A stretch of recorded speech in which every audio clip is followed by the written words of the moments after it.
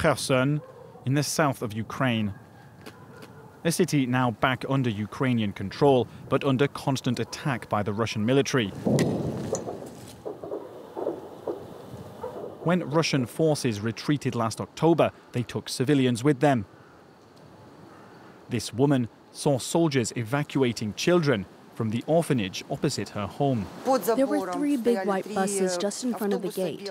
There was also an armored vehicle in front of the entrance. They blocked off the area. They were armed and wouldn't let anyone come near.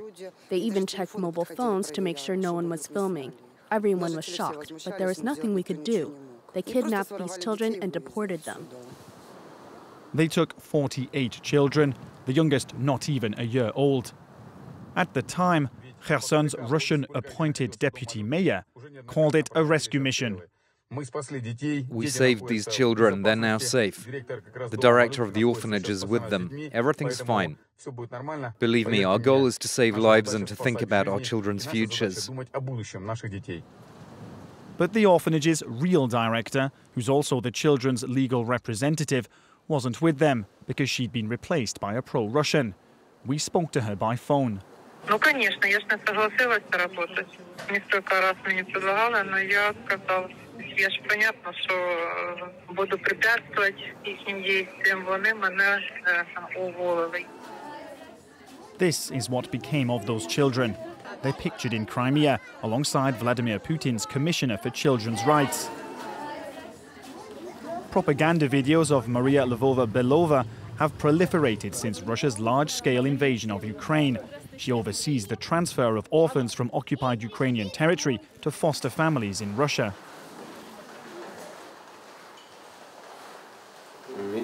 All of the city's hospitals are targeted.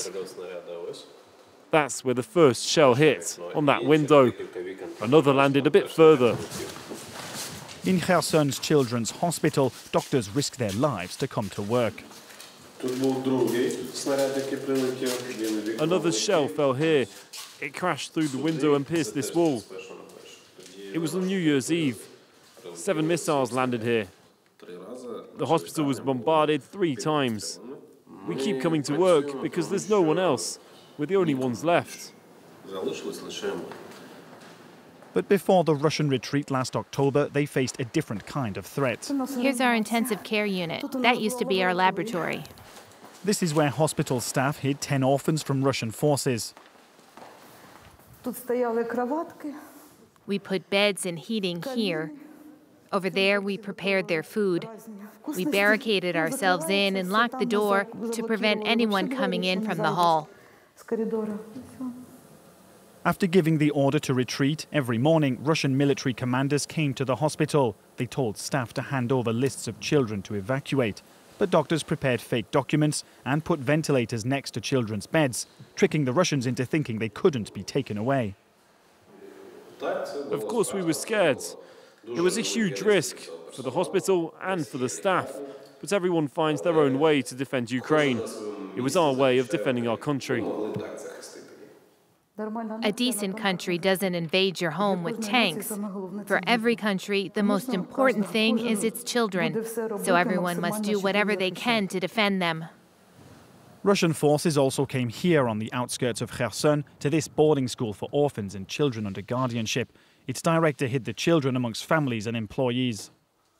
This is the function room, where we organize events like concerts and where we celebrate New Year.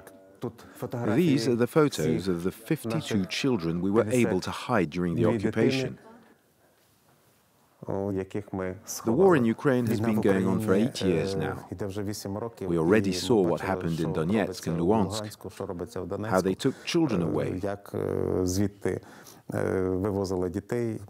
We know the history of the Soviet Union, how Crimean Tatars and Ukrainians were deported to Siberia. That's how we knew that we could suffer a similar fate. Last year in summer, Russian troops turned up for the first time. Here's their car, with soldiers and FSB agents. The first thing they asked was, "Where are the children?" They kept saying the same thing, "Tell us where the children are." He lied to cover up their whereabouts. A little over a month later, Russian authorities asked him to shelter 15 orphans and their director, who'd been evacuated from the front line. These are the children. They brought them here on military vehicles. The children were frightened. They thought they were being taken to Russia. They lived with us for 3 months. Then, on October 19th, when the Russians withdrew from Kherson, they took the children with them. We didn't have any say in the matter. I asked the soldiers to leave the children until the next day at least. They need time to prepare, I said. They aren't soldiers. They're just children.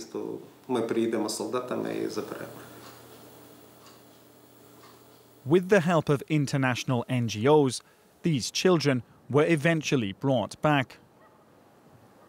But so far, only a tiny proportion of those who ended up in Russia have returned.